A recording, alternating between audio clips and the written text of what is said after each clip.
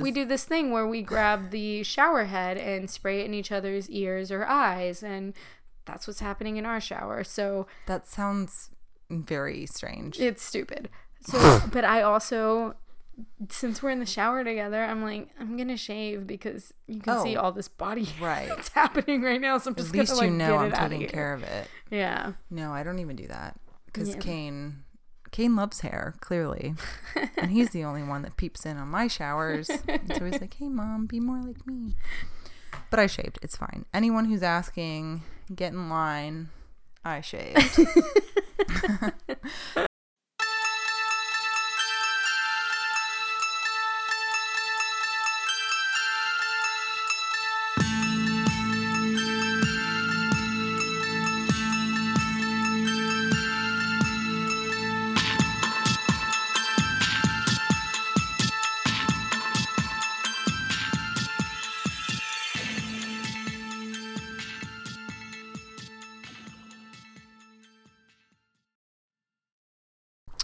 All right, I had recorded this, or we had recorded this correctly, and somehow Cassie's part got deleted. I don't know. I couldn't go back and fix it because I don't know how to do anything.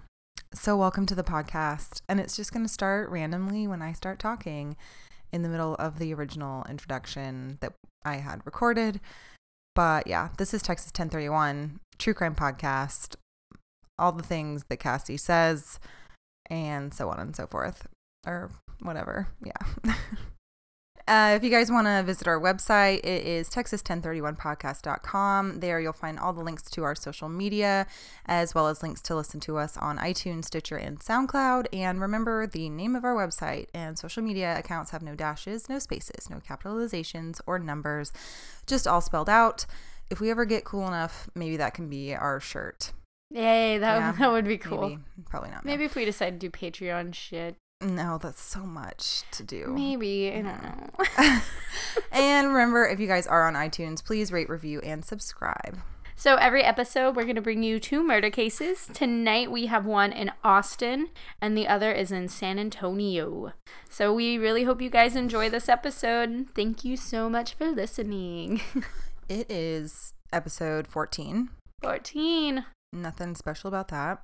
It's divisible by 7. That's Math. I keep thinking about it. Well, that's just really how weird. Even that number is.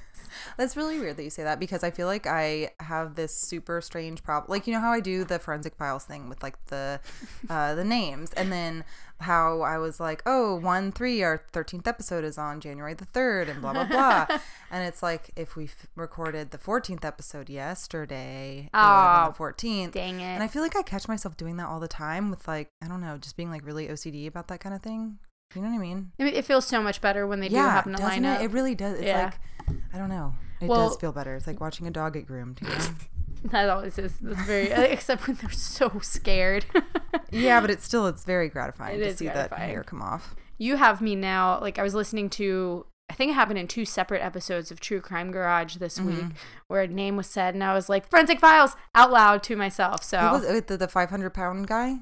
There was definitely one in that. And I think I was listening. I think I went all the way back. Who did I just finish? Gacy. They did Gacy. Oh, okay. And there was someone in Gacy too that was like super weird. There always is. I kept wanting to say Joe like methamphetamine because his last name was Joe Metheny. Oh, that's right. That does make sense. And he was like, I'm on all kinds of drugs. So and I just thought. Did you see the picture they posted? Oh, it was disgusting. Ugh. And then I looked up pictures of him, like, because they were like, he's so scary. Who would buy food from him? And I was like, all right, that one photo is disgusting. Yeah. But I'm going to look up other photos of him. And he was like, there's a shirtless picture of him. And don't do it. Just don't. Oh, wait. Is it the one of him sitting in the chair? Yes. Like with his belly? Yeah. I saw it. And there's like a person in front of him. And I'm like, what's happening? Yeah. Why are you in a picture with someone? Why is someone taking pictures of you? Like, how do people like you? I don't know. You're a serial killer. I didn't know what to think about him, but we can. I don't know. Yeah. It was very like Ed Kemper-y, you know? Like, are you spinning these tales because you're spinning them, or do you just really, or you like, just talk? Literally. You want to be notoriety? Notarized. Sure. Noticed. Thank you. So, speaking of math, school starts this week. Yay, Hannah. Woohoo. But I texted you earlier today saying it was going to be our educational episode this week because Cassie's case is very educational. Yes. So it's fitting. Mm-hmm. Numbers, things, stuff, history. Do you have any recommendations? We talked about a stupid recommendation. Already? Me and you texting. Oh, yes. Oh, my God. How did I not type it? You go for it. We're going to recommend Vanderpump Rules. And Yes. don't leave. Stay with us on this. Yeah, no. It's kind of amazing. Take it at face value. These people are terrible except for Stassi and Katie. I'm only on season 3, so my opinion is Stassi and Katie are everything. Yeah, so, no, it's fine. Yeah. I feel like I was the only one who watched this show when it came out like forever ago, and I would try to talk to people about it who I worked with. I'm in the service industry, so I was like, oh yeah, you know, like people in the service industry watch stuff about the service industry, whatever. But everyone I talked to, they were like, huh? I had no idea. Right. Like, I always thought I heard Vanderpump Rules, and I thought it was some show kind of like the Kardashians, like about a Vanderpump family and like just a rich family. I mean, ish. Kinda, yeah. But as soon as she said that it's about bartenders and servers, I was like, oh, I'm giving this a shot because like it's amazing. It's great. The one episode where they actually show them, because I'm sure they have hours of footage of them complaining about guests. The one episode where they showed them like talking about all of Lisa's rich friends at that party, they were just talking all that mad shit. I was like, oh, it brings me back. I love this show. Yeah. Anyway, yeah, I have recommendations. I want to recommend Cassie's Murder from last week. So I don't have any recommendations besides this one because I thought it was so good. She and I texted multiple days afterwards after like I actually posted the episode and listened back to it. And I was like, holy shit. So many things to talk about. Like, I don't want to spoil it for you. If you haven't listened to it, go listen. Please do. Mm-hmm. Yes, it's amazing. You will be questioning your life forever about everything in the justice system and like women and like abusive relationships and just craziness. So it's really nuts. Yeah. God. Back to the murder podcast, everyone. Sorry about that. If we don't have anything else to say, I'm sorry about the tangents. Cassie is first this week. Yep. And get a mimosa, get in a comfy chair, yes. Take your dog on a walk, get ready for things. Get ready for some true crime. Yes. So, is it me this week? It is, okay, yeah. okay. I have to get my notebook. Yes. So this is the case of David Roland Waters. That's how I did my usual scroll down Murderpedia and pick random names. So that's why I'm saying the case of this guy, because this is how I came across this. But this is also the story of Madalyn Murray O'Hair. Mm-hmm. We're going to go through a lot more history. Like she said, this is going to be more educational. There's a lot about this woman, and I did not want to just gloss over her life because she's like my hero. So Madalyn Murray O'Hair was born on April 13th, 1919 in Pittsburgh, Pennsylvania to Irish and German parents, Lena and John. She had a younger brother named Irv, and she grew up Irv. Sorry. No offense. I think that was his nickname too, and I was like, that's good enough. I don't care. Like Irving, I guess, right? I don't think his real name was Irving. It was like maybe that was his middle name, and yeah. Oof. I think it was like Leonard or something. That's definitely more German, I guess. Yeah. Or whatever. Irv. Pittsburghy. Irv. She also grew up a Presbyterian. She married in 1941 and then separated from her husband when they both enlisted to fight in World War II. She served in the Women's Army Corps doing cryptology. So, number one, badass. Yeah. Whoa. Yeah. No Especially idea. during, like, she was cracking codes for, like, the German, like, for our soldiers to figure against, out, like, the Japanese or not, like, it's against not Pearl the Harbor. Nazis. Okay. I always think 41, I think Pearl Harbor. No, that is Pearl Harbor. But, like, in World War II, you know, the Axis was We're going to edit this out because I just realized how bad I am at history. Actually, I've always known I'm bad at history, but I'm okay at history, but war stuff has never interested me. No. Dates, times, humans, no. Nope. Countries, allies, Axis, things. Yeah. No. But what she did was she was part of a team in the Women's Army Corps that, did I say corpse? Yeah, but it's fine. I was like, whatever. Oh my God. I was going to be an asshole. So she was cracking codes, secret military codes. She met a married man while she was in the service who refused to divorce his wife because he was a devout Roman Catholic. But she divorced her husband and adopted this married dude's last name, Murray, and then gave birth to his son. The son's name is William J. Murray III, nicknamed Bill, and he was born May 25th, 1946. After she left the forces, and there was a little excerpt about her, like, maybe defecting to the Soviets, but she didn't do that, so, but she was kind of just, like, doing her own thing, badass. She graduated from Ashland University with her bachelor's in 1949, and then she gave birth to a second son, John Garth Murray, on November 16th, 1954. That was fathered by a different boyfriend. So she was a free agent. Slutting it up. Oh, yeah. And then in 1960, she sued the Baltimore City public school system, saying that it was unconstitutional for her son to be required to participate in Bible readings during school. Her son's refusal resulted in bullying, which was condoned by his teachers. This case was consolidated with another case against the Abington School District versus Shemp. And this caused both of those cases, once consolidated, to reach the Supreme Court in 1963. The court ruled 8-1 in favor to ban mandatory Bible verse citation in public schools. This earned her the reputation as the most hated woman in America. She got death threats. People were pissed at her, and she was just the worst person ever, a heathen for taking prayer. And no, not prayer. Prayer was already 2 years prior to this ruled unconstitutional, but scripture readings, it's like the same freaking thing. So it's a public I'm sorry. Yep. It's a public school. It's not a private school. Like, exactly. You can do what you want. Well, now because of her. Because of Madeline, yeah. She also tried to sue NASA because of the Apollo 8 Genesis reading, but that was thrown out.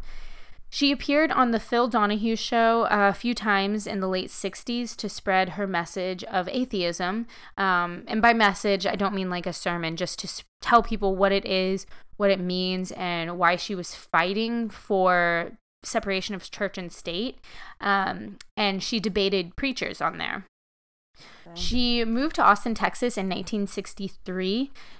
She moved from Baltimore, where she was living. Her and her two sons were living with their grandparents, so her parents. They moved to Austin in 1963 because she was receiving death threats, violent threats against her and her family. Her son's kitten was strangled by a neighbor. Everyone basically burn the witch, get her out. Yes. I don't want to wait till the end to ask you this. Mm-hmm. You would think Texas versus Maryland. That's what Brennan said. Yeah. Like, yeah. Bible Belt versus the highest crime city in the country, because whatever, that has nothing to do with it. But you know what I'm saying? Yeah. Why did she choose? Do you know, did she ever state why she chose Austin? No. I think there was a little excerpt that I didn't think mattered of her. It's kind of cool. Her oldest son Bill's girlfriend, who later mothered her granddaughter Robin, Madeline she assaulted a few cops who were going after her soon-to-be kind of like daughter-in-law, and she fled to Honolulu during this time, and then went to Austin. Okay. That was all kind of fuzzy. I didn't feel like delving into it because honestly, this woman has so much shit going on in her life. Like, everything is cool, and we could go forever talking about all the cool stuff she did. Because when she moved there, she founded the American Atheists. Okay. And that is still today, and was then, a nationwide movement to defend civil rights of non-believers. They work for separation of church and state, and they try to uphold First Amendment issues. Oh, yeah. Okay. That definitely makes more sense than... Yeah, so she might have been... I mean, on purpose. Listening to some of her interviews and, like, some of the things she did, she might have did that on purpose, just as a big middle finger. Mm-hmm. Big middle finger. Oh, yeah. She was the face of United States atheism in the 60s and 70s. Like I said, she continued throughout her life receiving multiple death threats and harassment. She started a radio show and hosted a cable TV show called American Atheist Forum and continued to be a voice for atheism throughout her life. She kept suing. The list of lawsuits that she enacted were at least 10 to 15 long. That was just on Wikipedia. She stayed politically active. She endorsed certain candidates. Some of this led to some like weird, nefarious stuff, but I won't go too much into that because I love her so much. And she kept giving interviews throughout her life. And she was also a self-described militant feminist. Jeez. I know. It's our sponsor. It's our mascot. I know. In the 80s, while she was still active, doing all of her interviews, doing her radio show and stuff, her second son, her youngest son, John, succeeded her as leader of the American Atheists. Some chapters seceded from the American Atheists and kept going with the message just because they did not like John. They didn't think he handled funds well. They didn't think he was a good person, so it was personal dislike. The group is still active and growing today, and they still do the same thing. They still just fight to keep separation of church and state, which is a very important fight, I think. Irony, her first son, William, became a Christian in 1980. Mm-hmm. He later became a priest, and she condemned him and cut him off. She then adopted his daughter, Robin. In the 1990s, she, John, and Robin lived together and all worked together. So they were very close, tight-knit. They were said to be a trio always. So that's, background about Madalyn O'Hair. On August 27, 1995, O'Hair, who was 76, her son John, age 40, and her granddaughter/adopted daughter Robin, age 30, all disappeared. The door to the American Atheist office was locked, and a typewritten note was taped to the door, signed by John, signed with a, pen signature that looked to be by John. It read, "The Murray O'Hair family has been called out of town on an emergency basis. We do not know how long we will be gone at the time of writing this memo." The O'Hair home, when inspected by one of her closest friends, the woman who, from what I gathered, this is the woman who took her place as acting chairman of the American Atheists in their absence. They went into the home and said that breakfast dishes were still on the table. Madalyn's diabetes medicine was on the counter, and all her dogs were left alone without a caretaker. So they thought it was a little suspicious. But then phone calls to the American Atheists a few days later, made by John, Robin, and Madalyn, claimed that they were on business in San Antonio. John, a few days later, ordered... Wait, sorry. Let me clarify. Oh, yeah. They got a phone call from them? Mm-hmm. So people at the foundation working got a phone call from the trio that had, disappeared and left the note saying that they were on business in San Antonio. Okay. I'm sure you'll address that. Okay. Oh, yeah. All right. Just to clarify. Sorry. No, it's okay. A couple of days later, John ordered $600,000 worth of gold coins from a local San Antonio jeweler, and he accepted $500,000 of them as delivery. American Atheist employees received multiple phone calls from John and Robin up until September 27th. They wouldn't explain why they left so suddenly and when they were coming back. And they said nothing was amiss, but they noted that they sounded strained and, quotation marks, disturbed. After September 28th, 1995, no further communication was ever made. Madalyn had some purveying health issues. She had gotten a hip replacement. She had onset diabetes. She was old. She was old, yeah. And she was also burdened with legal and financial woes. American Atheist donations had slowed, and she had been sued for $7 million. That lawsuit was won by her. She didn't have to pay. But people were starting to distrust her family and their motives. Like I said earlier, people didn't trust John or his motive. And, I just say motives twice. Yeah, but it was rightly so. I understand, yeah. Yeah, they didn't trust like John. Him her persona-wise, I guess. Yeah. Or whatever. Whatever. They didn't trust Robin either. They were both accused of mishandling funds, and John and Robin were being sued by the IRS for $1.5 million. So there was some I wrote, it's like confusing money issues. There was a lot going on that I didn't really, it's not important to the story to sift through. But this is why most American Atheist members assume that they just split. They abandoned the organization and stole funds and just left. They thought they were overseas hanging out on a beach somewhere. Everyone was really pissed, and the organization trucked on with an acting chairman. 1 year later, September of 1996, the eldest and estranged son of Madeleine, Bill, as we remember, finally filed a missing persons report with Austin Police Department. The APD was not concerned. They said they saw no evidence of foul play and thought the 3 grown adults skipped town to run away from their problems. I'm sorry, how long ago? 1 year. 1 year after contact stopped. Well, yeah, you don't find any foul play or what. Go away. Go fuck off. I really hope someone took the dogs. Right? Like the most important, whatever. Yeah. Yeah. I'm sure they did. So almost a year after that, in February 1997, the IRS suspected the family left and stole tax-exempt funds. So a criminal investigator named Edmund J. Martin began a money laundering probe. Skipping back a little bit now. On October 2nd, 1995, the body of an adult male was found on the riverbanks of the East Fork Trinity River just outside of Dallas, Texas. His head and hands were missing, and his body was nude. They were able to find that his approximate age was 40, and they found out his approximate weight, but there were no further leads. There was no way to identify him. Detective... Get ready for this. Robert Bjorklund. No, Forensic Files, stop.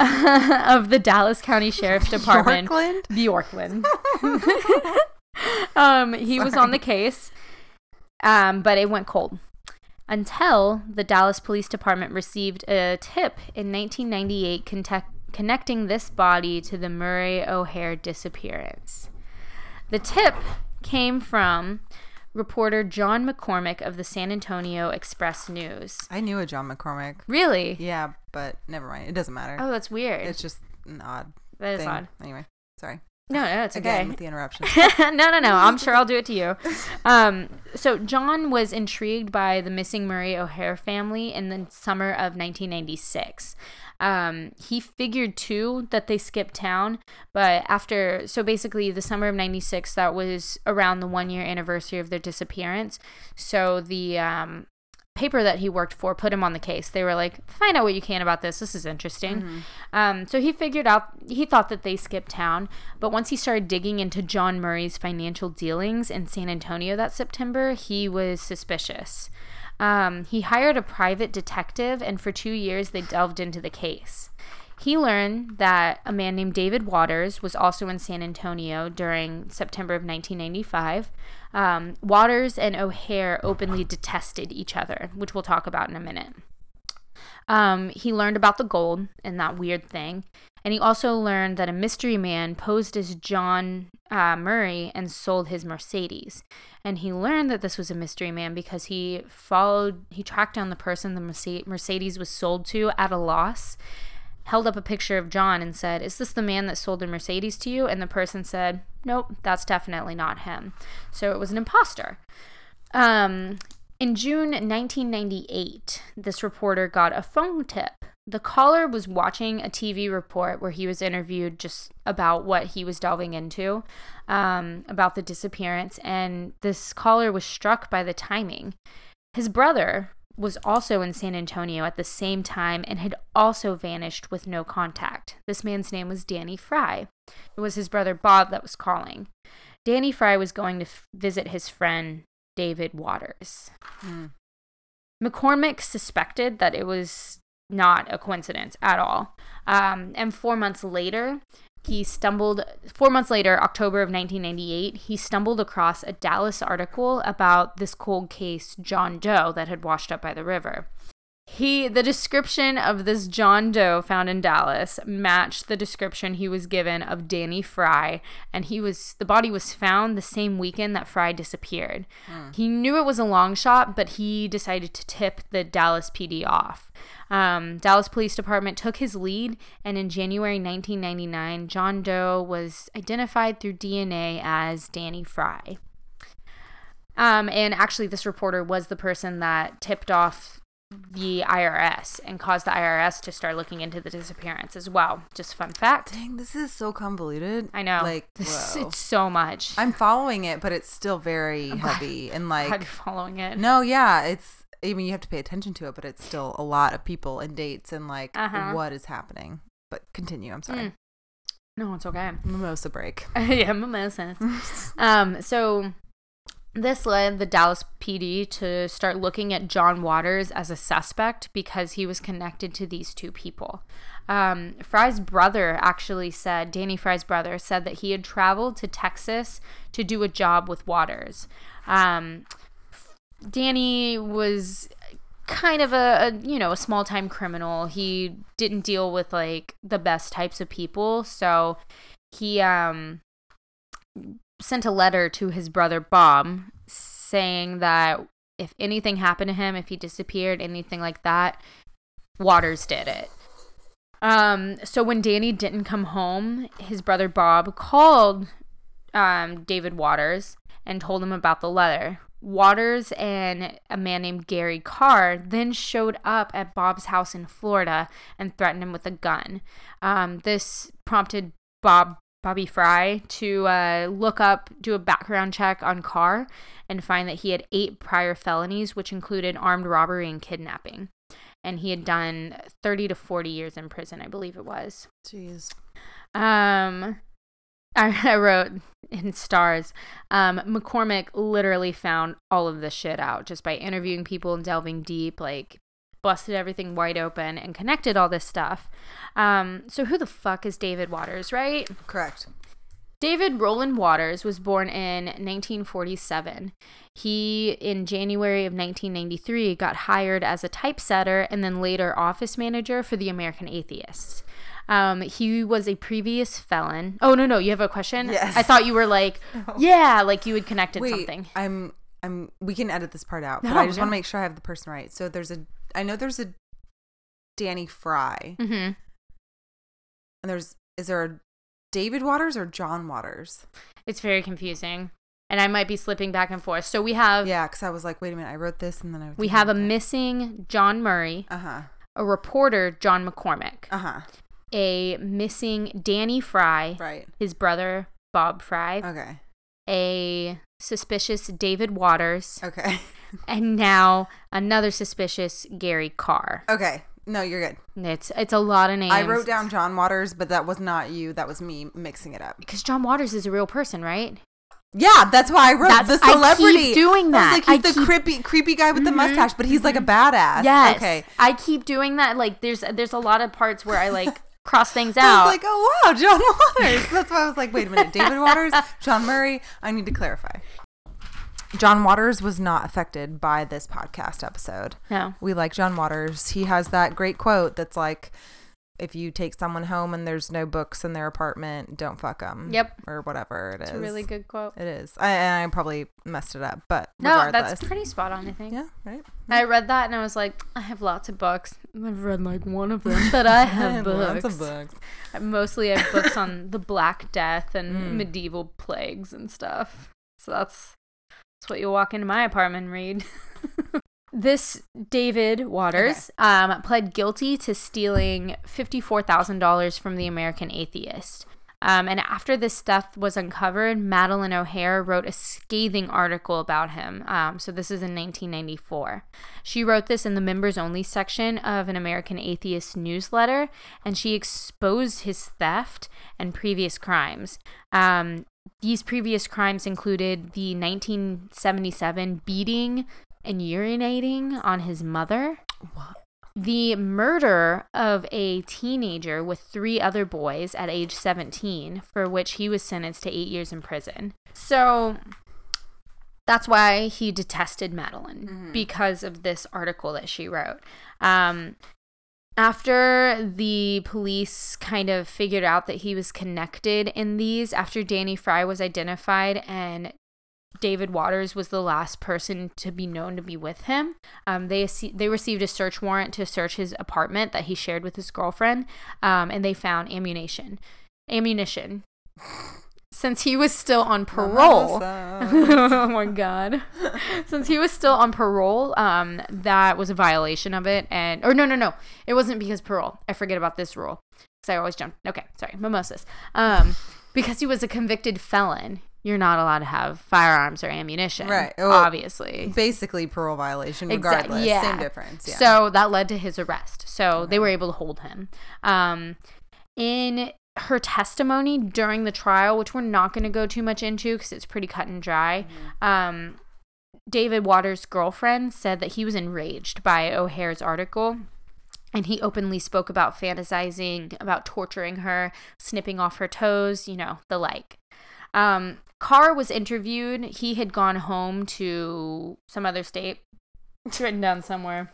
Detroit. He went to Illinois. Wait. Michigan. Right? Yeah. Eminem. Okay. Yeah. We're good. Okay. Sorry. Yeah. So he went back home to, I don't know it's things. Chicago. I always thought Detroit was a state for like a while. Like you just hear it said so much as like a singular item. You're like, oh yeah, the state of Detroit. Like New York City? Yeah.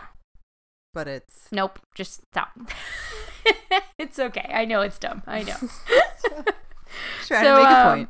He was interviewed by police, and he immediately, though, implicated David Waters in the deaths of the O'Hares and the O'Hare Murrays, and he even signed an affidavit and drew a map to the bodies. Wow, way to pick a partner. Yeah. So Carr was arrested for firearm possession in Detroit, where he lived, and the charges were dropped so he could await trial for the O'Hare murder. So basically how the crime went down, Gary Carr, David Waters, and Danny Fry all went to the O'Hare Murray house and forcibly abducted them, forced them to sign the note, and then took them to San Antonio, where they held them for about a month. They had them make those phone calls for the following couple weeks. Okay, so it really was them. It really was them. Okay. They forced them to make the phone calls and basically forced and extorted money out of them. They forced John to get all the money. They forced, the car. They went on shopping sprees. They had all these new things all of a sudden. It was a little suspicious to people, but whatever. And then after about what police estimate, it's either police estimates or it's in their statements. I couldn't find their statements. So we're going to say just about a month and a half later, the O'Hare family had been murdered. Danny Fry was not a big-time criminal at all. My guess is he kind of got a little shaky. He didn't want to be wrapped up in this anymore, so Carr and Waters turned on him, and that's where they murdered him. They took his head and his hands so he couldn't be identified, and bada boom, bada bing. So for almost 9 years, they got away with this. That's because for almost 9 years, everybody thought that the O'Hare family just split. Sucks, yeah. Yeah. So Carr's trial lasted 3 weeks. He was found guilty of conspiracy to commit extortion, traveling interstate to commit violent acts, money laundering, and interstate transportation of stolen property charges. There were kidnapping conspiracy charges, but he was acquitted of those because the bodies had not yet been found. He was sentenced to 2 life sentences by U.S. District Judge Sam Sparks in August of 2000. Forensic Files.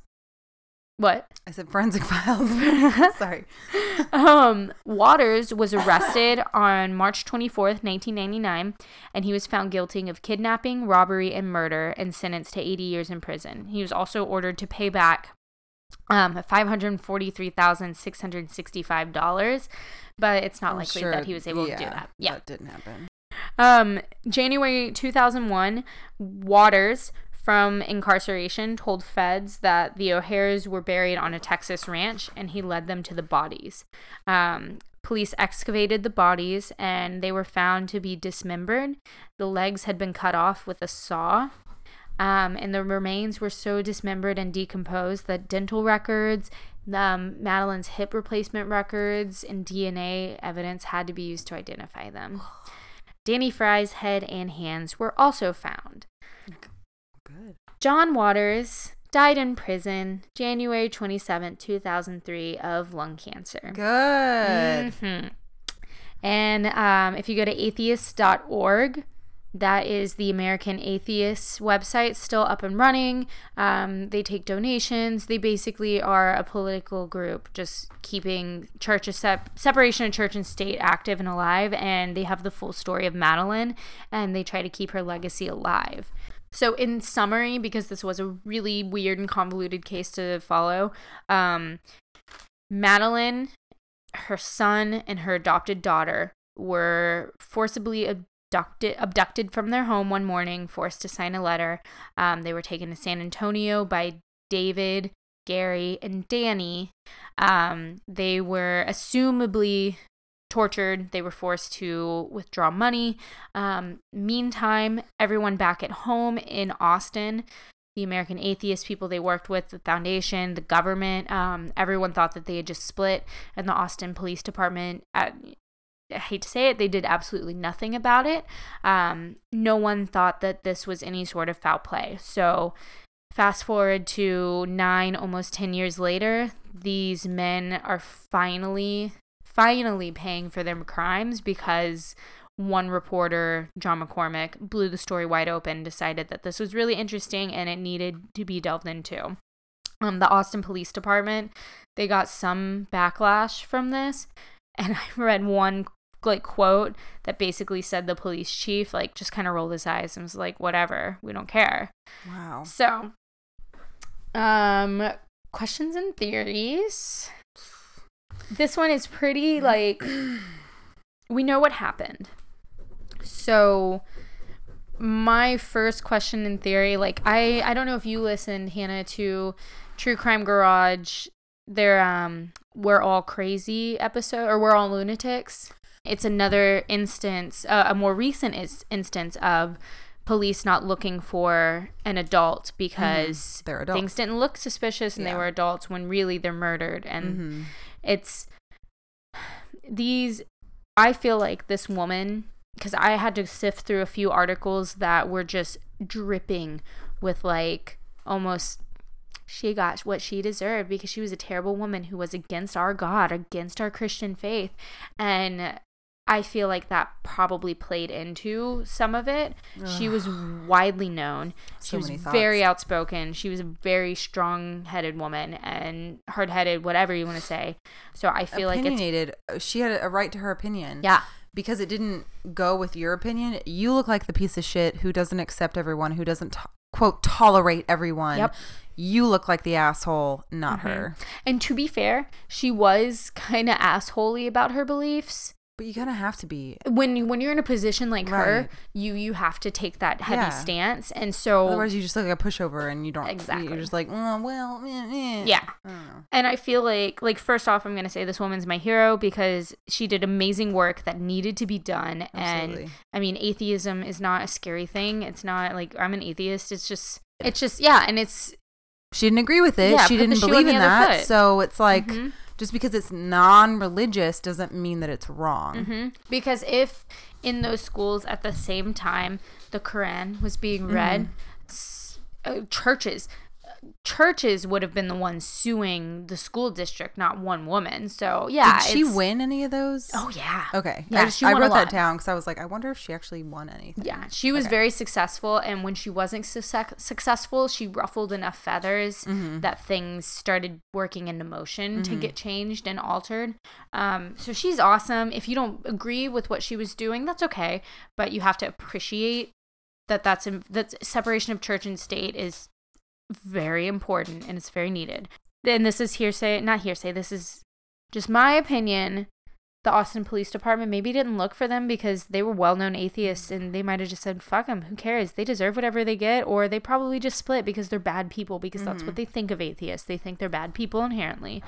So that was my first thought. And there were a few like loyalists to her and her family that were worried and concerned. It's just so sad for me thinking about these people and thinking about how even her own son in later interviews said that she got what she deserved.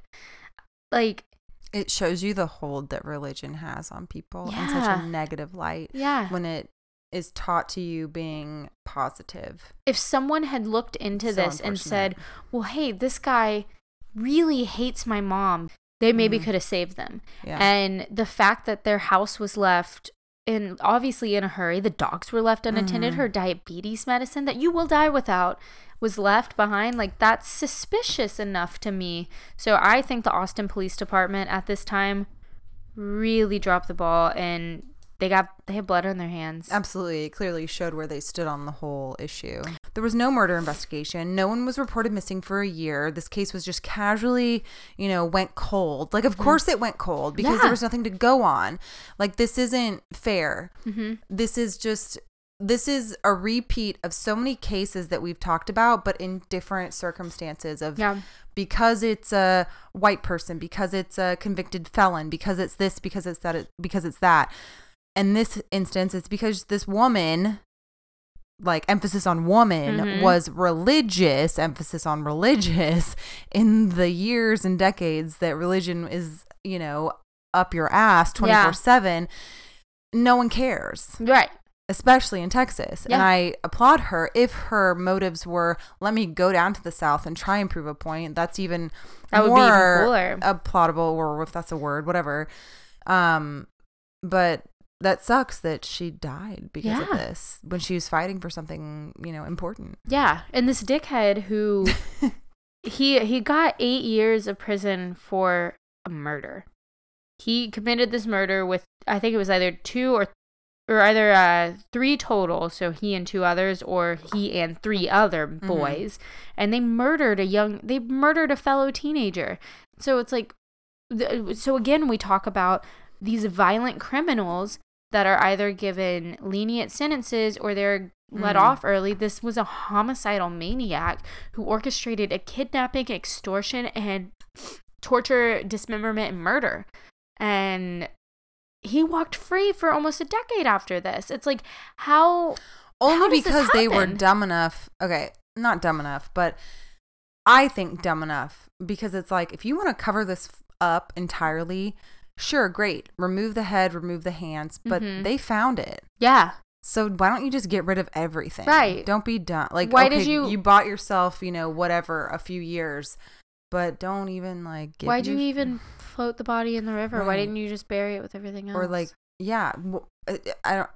whatever, it doesn't matter. Yeah. But that just is stupid to me. Like, if you really, this is a big time, high profile thing, don't even risk getting caught. And it shows just like the juvenile and just like inexperience, you know what I mean? Just like, you suck. Yeah. At killing or whatever. I don't know. And like, that brings me to another point that, like, our current climate right now is not very good for reporters and the media, and there's some merit in that, but it's mostly not, because this reporter, this dude working his day job, solved a murder case, solved a quadruple homicide, and it was because he spent years like delving into this. Like, so reporters, the media, like, they're very important. This man is very important. What he did, he brought justice to these 3 people who, I don't care what money issues they were having or what legal issues, like, they didn't deserve to die. Madeline's my hero. It sucks. Sucks that they had to go through that.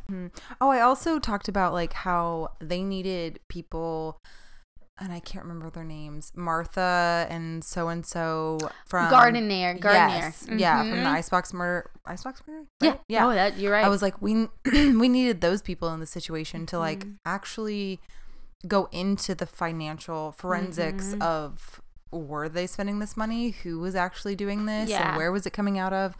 And things like that. But she stood for something wonderful, and that it wasn't this, oh no, God, and blah blah blah, all this heavy religious crap. It was just, I don't want to do what everyone else does. Yeah. And it's as simple as that. And I that's don't want my kid to do that. Yeah. Yeah. It's not this, I hate Roman Catholicism and blah, blah, blah. You know, she was a badass from day one. Yeah, okay? she was. She was getting divorced in the 40s and being in the army in the 40s and having kids out of wedlock, like doing everything. Doing what she wanted. Right. Yeah.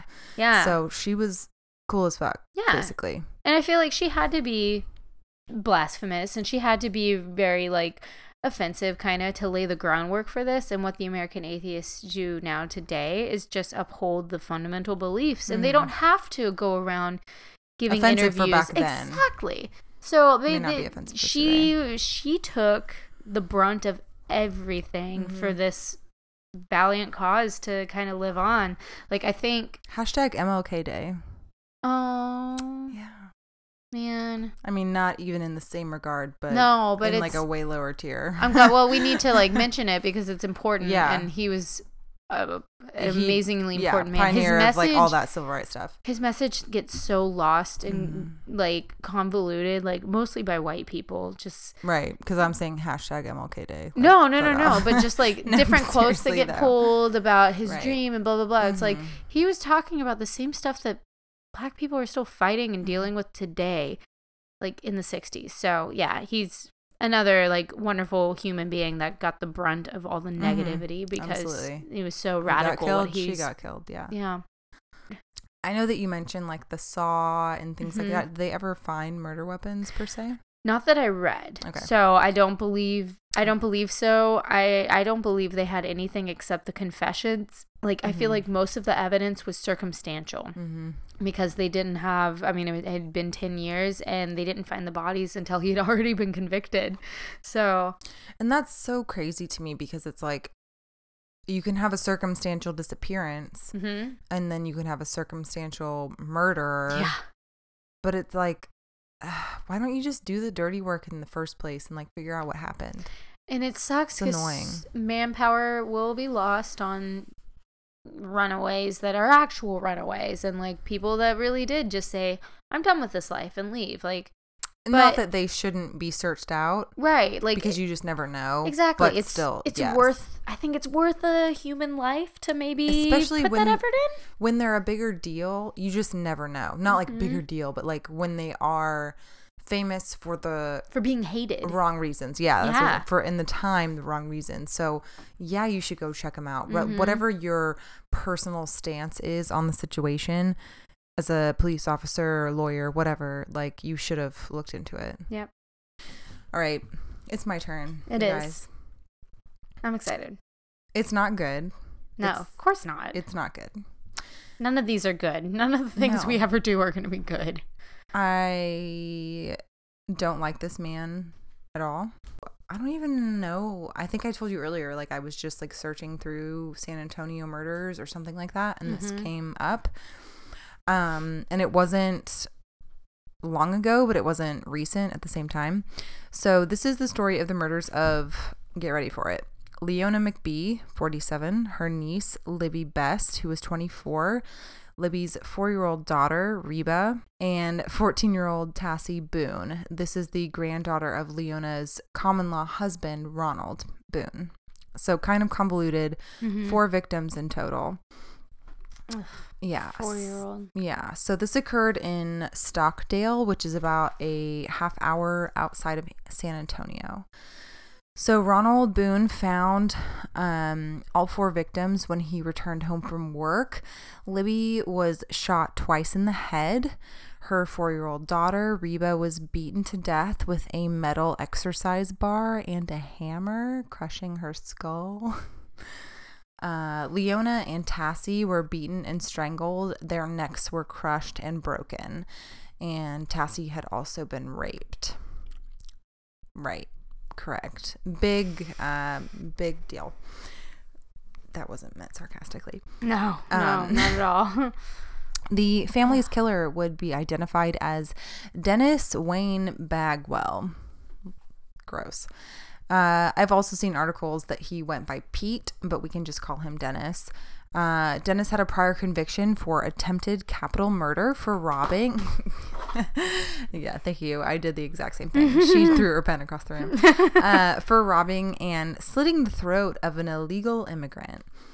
I was going to complain about this illegal immigrant comment and possibly take it out of the paragraph, but I realized it's probably important to his sort of like victimology, if you will, so I left it in. Okay. But I think it kind of goes back to our Christmas episode where I rant about giving positive and negative semblance to people in the news.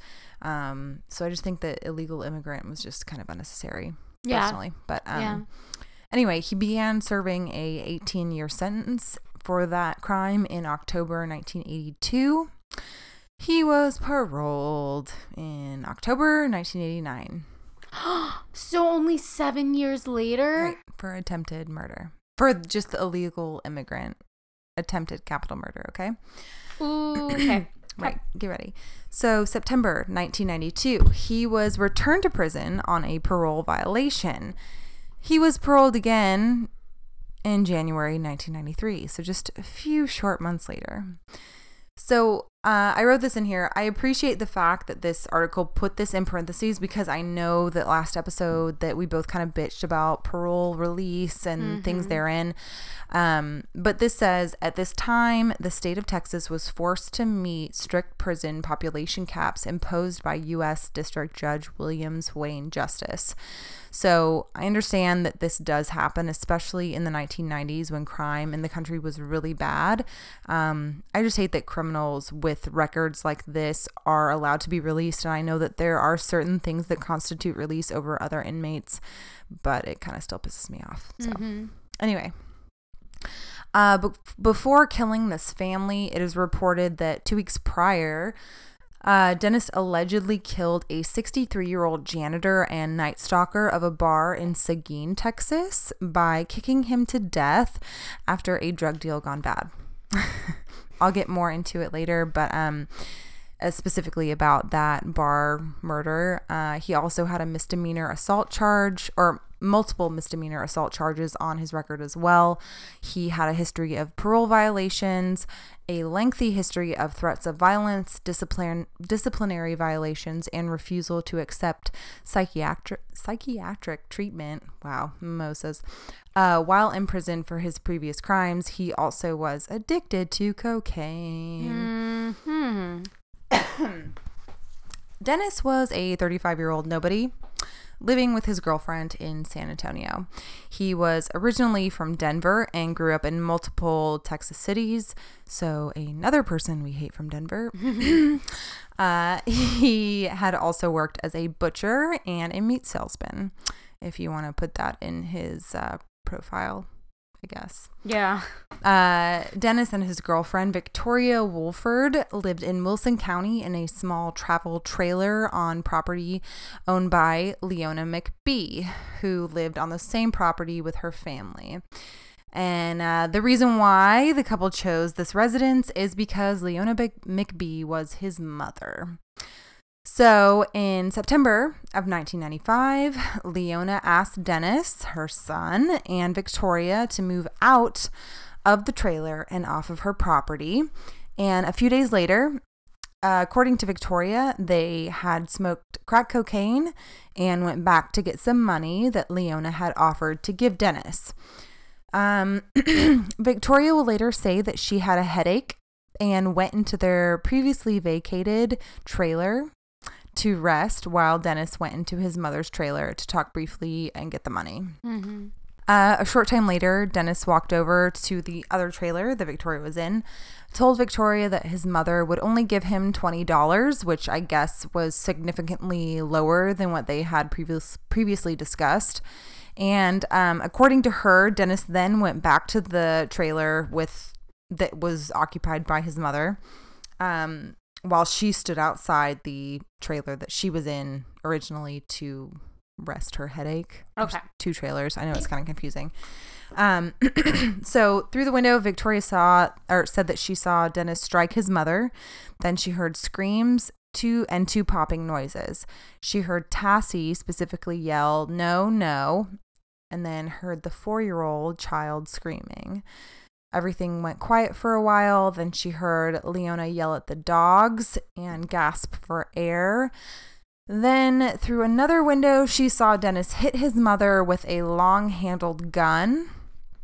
Later on, Dennis took some towels, wetted them with a water hose, and wiped off a hammer. He then told Victoria that he was going to go inside to wipe off fingerprints that he might have left at the house, and that he wanted to make the crime look like a robbery and a rape of Tassie. Go ahead. Sorry, what? So he raped his sister just to make it look like? Not really. So Tassie was his mother's boyfriend's granddaughter. Okay. So there's someone no he was blood maybe relation. very like family close Correct. to. Yeah. God. So I mean, from my opinion and from what I've read, I guess Tassie was pretty close to her grandfather. Mm-hmm. So if they were all living together, I'm assuming that Dennis knew her pretty well. Yeah. So Dennis was linked to the crime by a bloody shoe print found underneath Tassie's body, as well as the testimony given to the police by Victoria. Okay. And on September 20th, 1995, Dennis was indicted by a Wilson County grand jury for capital murder and the deaths of Leona McBee, Libby Best, Reba Best, and Tassie Boone. A change of venue was granted and the case was transferred to Atascosa County. Atascocita? I literally did the same thing. I thought it was Atascocita, but there's no Cita. Okay. Atascosa. Okay. I could be wrong. Texas. Right. Yep. I thought it was Atascocita as well, but false. So at trial, prosecutors offered several witnesses, including Victoria, who testified that she was with Dennis when he committed the gruesome murders, and she had led police to various locations along the getaway route where he had discarded incriminating evidence. So police and my dog is tired. Police and scientific experts linked significant physical evidence from the murders to Dennis, as well as firearm experts testified that the bullet fragments removed from Libby's cranium matched the shattered rifle that the police recovered. So Libby was the only one that was shot, which was weird to me. The defense's psychiatric expert testified that cocaine ingestion can raise a person's energy level, increase aggressiveness, lead to manic episodes involving hyperactivity and unclear thought, and cause psychotic, paranoid behavior. But other witnesses testified to Dennis's depressed and upset demeanor in the days following the murders.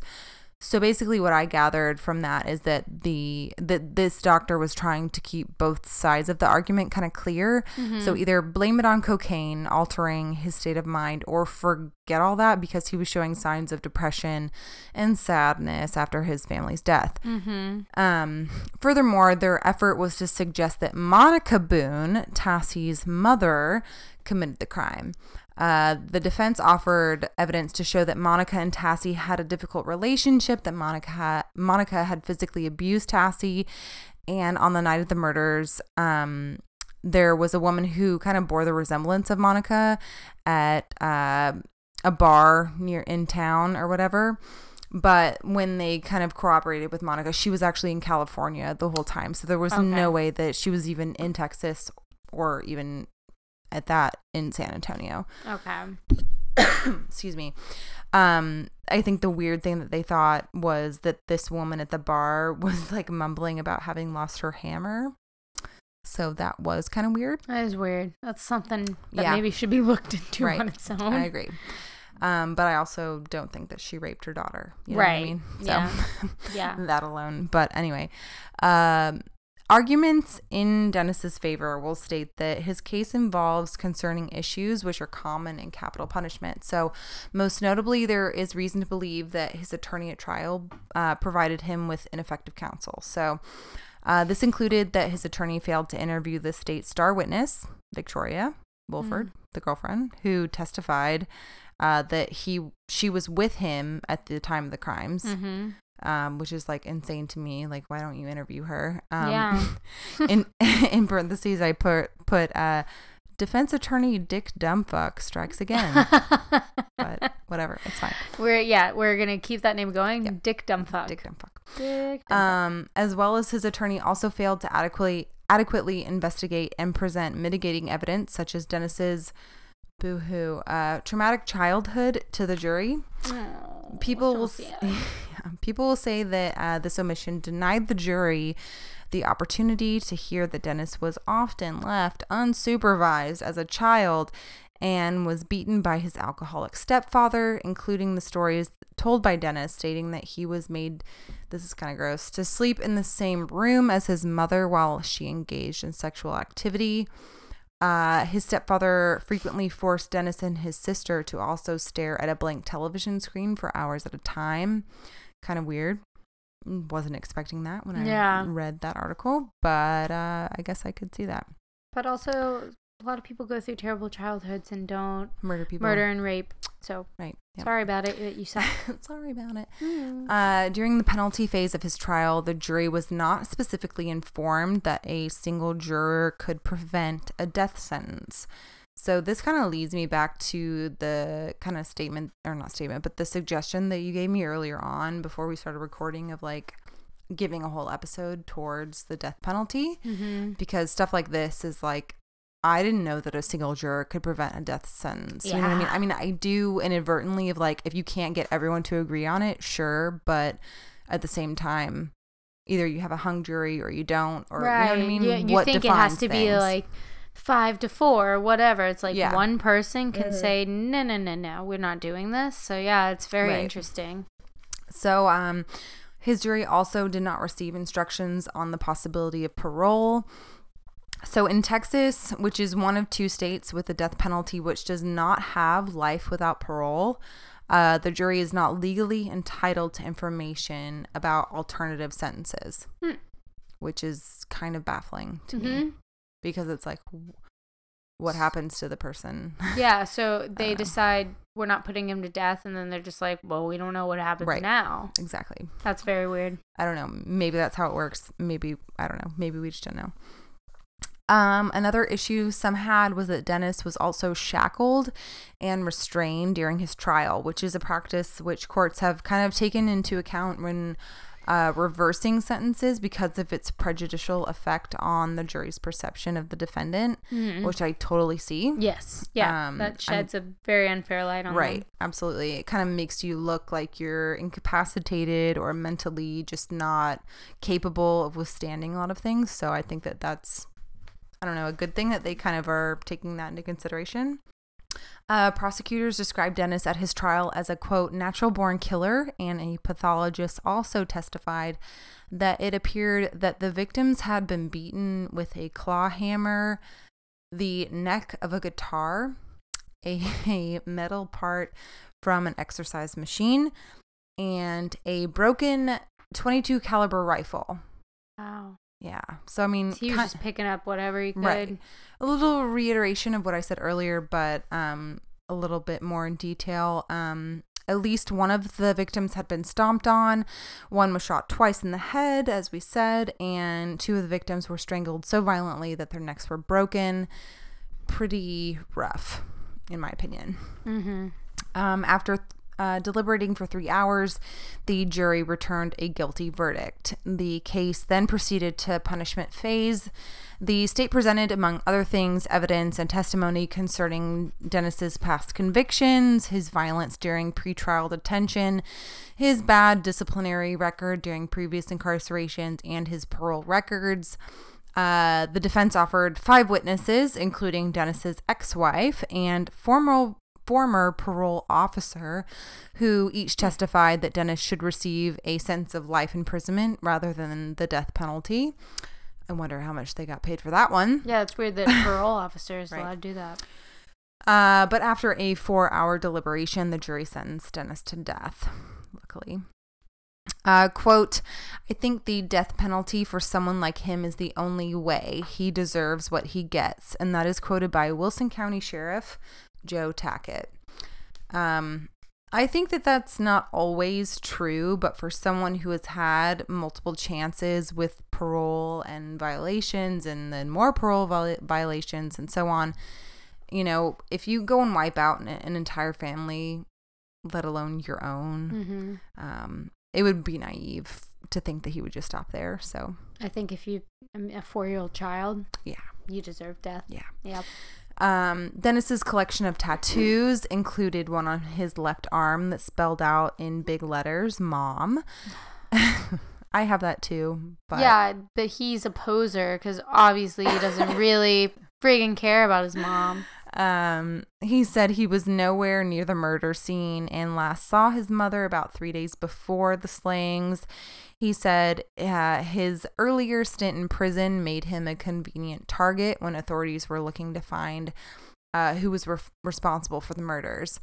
Quote, "When they found out I had a TDC record for attempted murder, they started piling up the evidence to back their claim.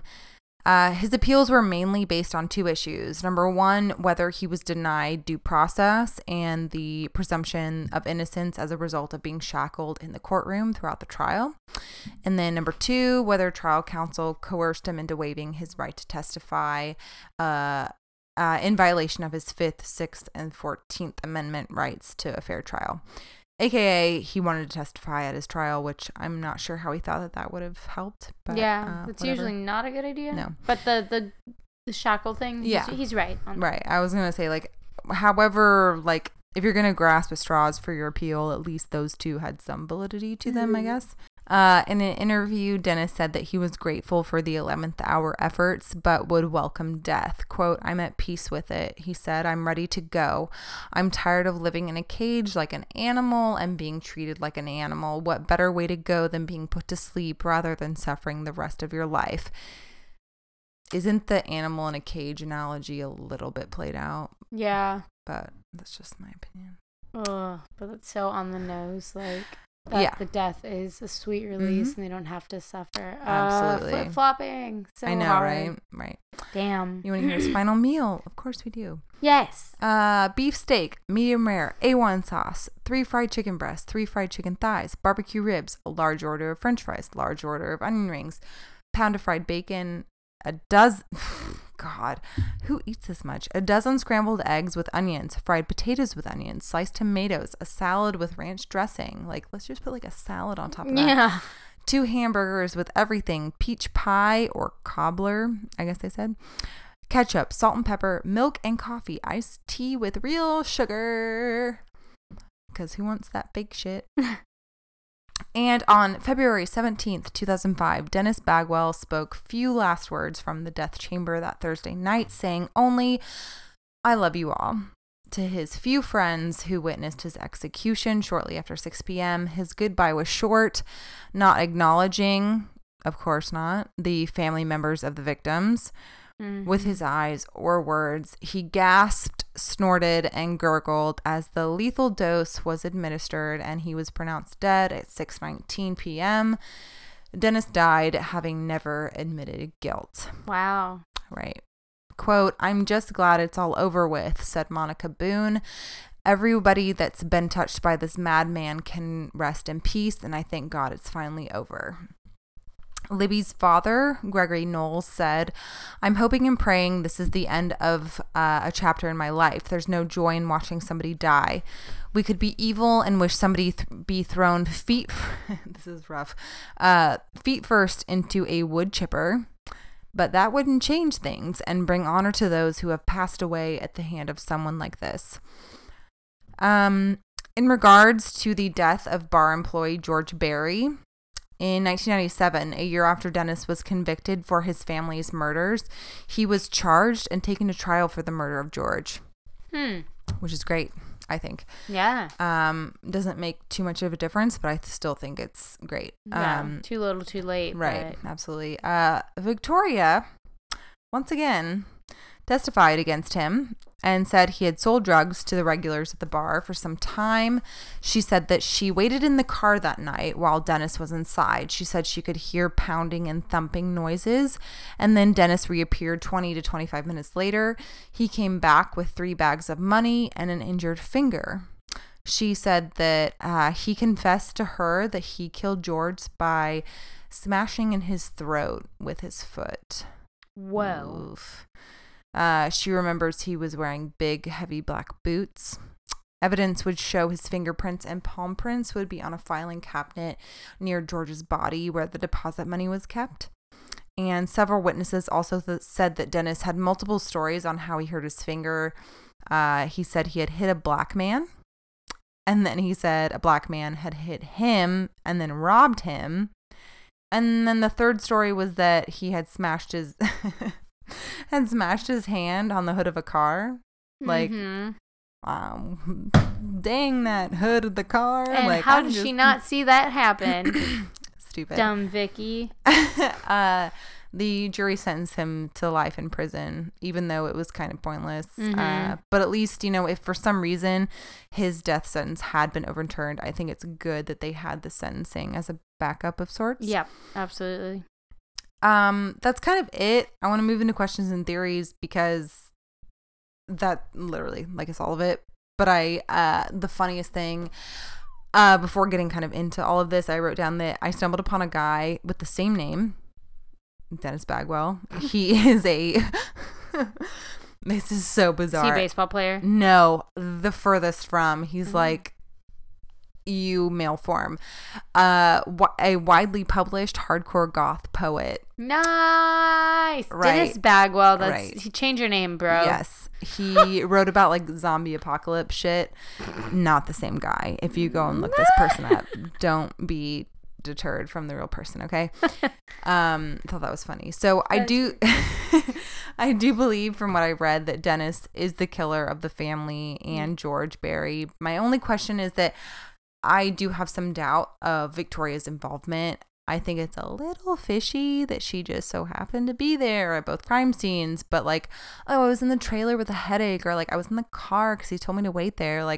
She sees and hears practically everything, okay? And she's more than happy to testify against him each time. I guess I wonder if she was given immunity or something like that when it came to testifying against him, because that could possibly explain things, but I do think that's odd. Yeah, I wrote down, is Vicky in trouble? Mm-hmm. Arrow to that. I don't like that because it's not very feminist to me. But I wrote a derogatory word about her. I said, where did I write this? You don't rest because of a headache. Mm-hmm. You're a normal human being. You're doing things. You just stand there and deal with it. Well, she said she had just smoked crack cocaine. Right. I don't know what it's like to do that, but I'm assuming you don't get a headache within Probably not. Just a few minutes. Yeah. Whatever. What the fuck was the girlfriend doing? Why not? I wrote, what was she doing? Mm-hmm. Why not run? If you hear that your boyfriend's murdering an entire family, why not run? And then I wrote, good job, when I saw her that she testified. But also, she should have been implicated for some of this because you are an accomplice. You drove the getaway car. So, I don't know if she was in the driver's seat or the passenger seat, but you didn't stop. You obstructed justice because you didn't call the cops. Yeah. I said that he clearly had an anger problem. Yeah. He preyed on, pretty harmless people, in my opinion. It was always people he just had a fucking problem with. You know what I mean? So an illegal immigrant, George, who didn't want to give him money or deal with all the, drugs that he was trying to sell, his own mother and relatives, that over $20 that was, probably because of his drug habit and I don't know, something that his mother was just trying to get over and get past and just I don't want to deal with that anymore, you know? And get off my property. I don't want to see you waste away. And I kind of wonder, besides the drug stuff, if it is that issue, I wonder otherwise why his mom was asking him and her Victoria to leave. Yeah. Because otherwise I'm not really sure what it could be. So I'm assuming that the drugs were out of control. Maybe rent wasn't being paid. Was he making inappropriate advances towards Tassie? Right. Because that's a pretty disgusting. Quick thing to do, to just decide, I'm going to, everyone's staging dead. Let a me robbery. Go fuck her real quick. Exactly. Or rape her, sorry. That's not something that someone who hasn't thought about it before would automatically jump to. Yeah. I agree. And I think that Victoria, you know, she was smart enough to not be involved with the crimes and smart enough to not divulge, or she was smart enough to divulge information to the police, but not smart enough to leave the guy after several years, or I guess after this happens, like not once, but twice. So it's like, I would speculate that she had more to do with it than she's letting on. Or she benefited from it. He robbed them, the people he killed, and she benefited. She got, like, and she could have been just some worthless junkie. And hopefully, obviously, she didn't get in trouble for this. So, hopefully, maybe for her cooperation, the courts or state, whatever, paid for rehabilitation services. Like, maybe, because at that point, I feel okay with saying she was a worthless junkie. She listened on while 5 different people got murdered and did nothing. One was a 4-year-old. How do you do that? I had a headache. Yeah. No, you didn't. You're just worthless. I agree. But it's possible for someone in that position. Addiction is a hell of a thing. So, like, you can change it, whatever. This guy, Dennis, is a piece of shit through and through. I think they're both pieces of shit. I mean... Yeah, like, I hope better for her now, but from all of this, she's a piece of shit. I've watched too many episodes of Intervention where the couples are both addicted to the same thing and they won't let go of each other. So it's like, if you're both addicted to the same drug, you're toxic for each other. Right. And so it's like, you're faking something, lady. Like, you're ratting out the guy that you're supposed to be super involved with, and like, you have something on him. I don't know. It's fishy. Unless he's beating her into fearing for her own life if she leaves or said something about the crimes, which she never confessed to. And I think that she clearly had the opportunity to do that if she wanted to corroborate her story. Then I think she's mentally disturbed enough to either be okay with his actions or secretly be involved in helping at least spur on to his desires and reasons to kill. It's just too convenient to me. So. I think so. You're not just casually present out of two killings. Right. Like, you're just not. That doesn't happen. You are an accomplice. You're part of it. And I wrote, like, he is through and through a very violent criminal. And like you said, he like preys on people and he maybe has some kind of personal vendetta against them or something. It's like, she like fed into his aggression. You know what I mean? Like, I don't know. It's like she was like, yeah, you know what? Your mom fucking deserves to die. She's going to offer you $20. Fuck her. Or whatever, you know? Or this guy doesn't want to support you selling drugs to all these bar patrons. Go kill him. Yeah. Like, whatever, dehumanizing the victims because I could be totally wrong. Of what he did or what he wanted to do or how he felt wronged. And it's just, God. It doesn't make sense. You can scare a woman enough to run away. But to scare a woman enough to that point and she stays, that's a special type terrifying. Of woman where she's okay with it, in my opinion. And again, I will reiterate, totally speculatory, but speculative. God damn it, I said speculatory again. Okay, it's a real word. It's now a real word. Thank you. We've both used it. I want to know, did they find his semen in Tassie? Did they find those shoes, those black boots that killed George? Did they find anything else beyond a shoe print and a minor motive in the family's murders? Both, like, valid things. Right. But I wonder if anything else was truly found. Since he didn't, like, I mean, to not admit that's what kills me about some of these criminals, like, that you know did it, that you know whatever. Like, who is it from Mindhunters? The shoe fetish slayer. Who, doesn't admit to anything. He's like, well, I didn't do that. Well, I didn't do this. So long. Yeah, it's like, why not just give these families, like, you're already in prison, you're already on death row, just give these families. And that's the thing, he never admitted guilt. Right. And so it makes you second guess. It's like, did he really do it? But it's also like, yeah, he did. Like, it's most likely he's that an he asshole, did. And so of course he's not going to admit it. But then it's like, you got this woman over here. I'm not saying he didn't do it, but I'm wondering the coercion. Right. Does that make sense? Well, the effort on his part. Right. Yeah. And like her effort putting into him doing it. I wonder if she coerced him. Right. Okay, yeah. I'm not saying he is innocent by any means, because clearly he isn't. No. He did this. But just like your last situation was was it Susan? Yes. Yes. Did she? Yes. But what was the motive? Right. You know what I mean? Yeah. What spurred on the whole thing? But I feel like you look at the violent nature of this crime and how it seems it's so violent and it's not quick and easy. There obviously is a gun present, so it could have been quick and easy, or strangulation, which isn't quick, but it's you It's can more dehumanize personal. your victim, but like I also think it's more personal because it's like you're You looking think? at that person, you're strangling that person for minutes on I end. think from behind. I think if you do it from behind, you can dehumanize them Correct. enough. Yes, I agree. But with him, like We don't know. beating the baby and stomping people in, it's like that is so undoubtedly personal that I could see it killing points to him. I could see killing the bartender or Night Stalker, Because you don't have a personal. Right. Yeah. Exactly. You're fucked up on cocaine. You're like, God, I just need to get this money and This get out of guy's in here. my way. Right. I don't care.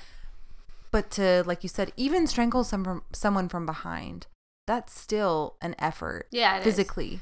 You're touching them. You're still basically know- hugging them to death. Right. You still know who they are. This is my cousin. This is my niece. This is my whoever. And then a child to beat them over the head with an exercise bar? Go fuck off. Yeah. That's not okay. Nope. I don't think that, personally, I don't know, but I don't think that cocaine will do that to you. That's what I wrote. I wrote Coke equals violent, and then I started writing question mark, and I just kind of scribbled. But it's Back to the Christmas episode. Yeah. It was weed and cocaine for those guys. They didn't kill anyone. cocaine I'm sorry. does not do coke. Crack cocaine is probably a different beast. Right. Yes. But in like I don't. I don't I know think about of that. from what I know don't about know. those drugs, and I'm probably wrong. Cocaine, I know, but crack cocaine, like I think of it as like a drug that lasts in spurts. You know, you get a 20 to 30 minute high, I don't know. and that's personally. it. So, But I mean, the bodies were found that day.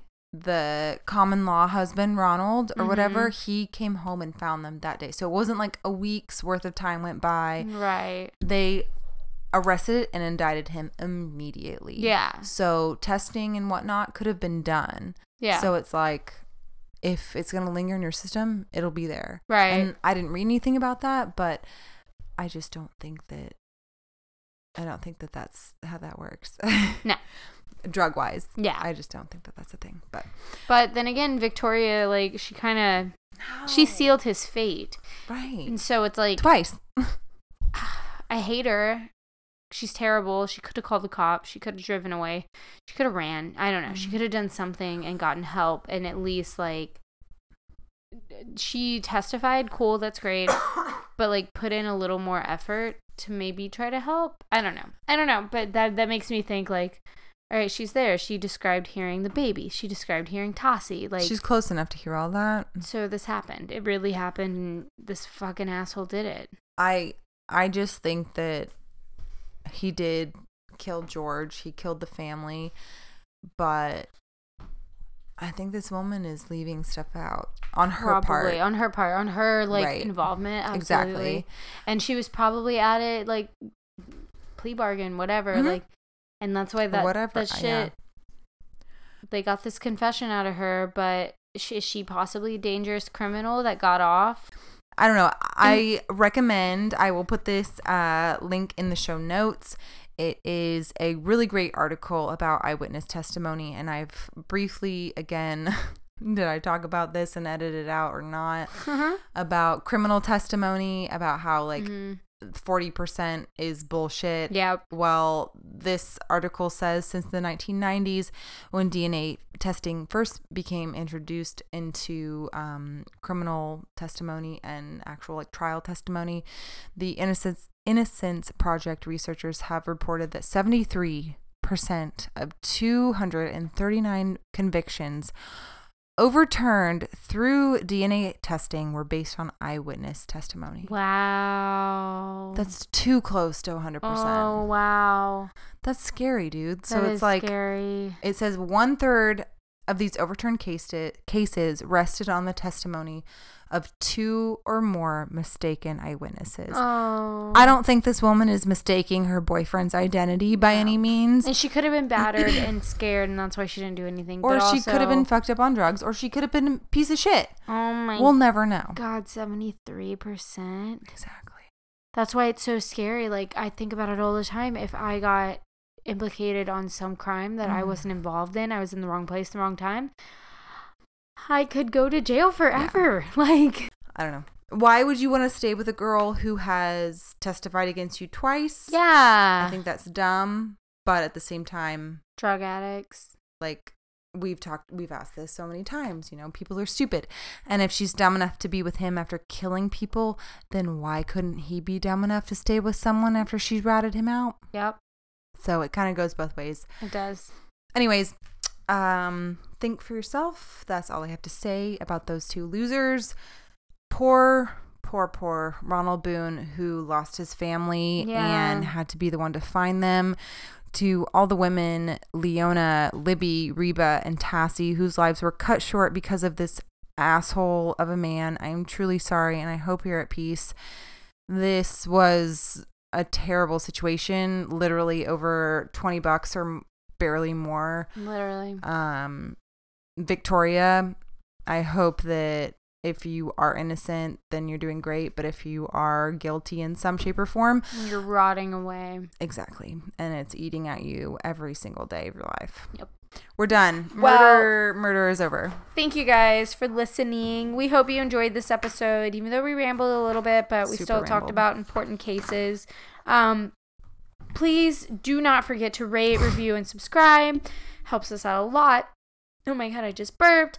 And please check out our social media for photos on these cases. Yes. Links to our sources will be in the show notes. If you guys want more information, please go read the article that I referenced about eyewitness testimony. It's very enlightening. I don't really try and push this stuff, but this is really important.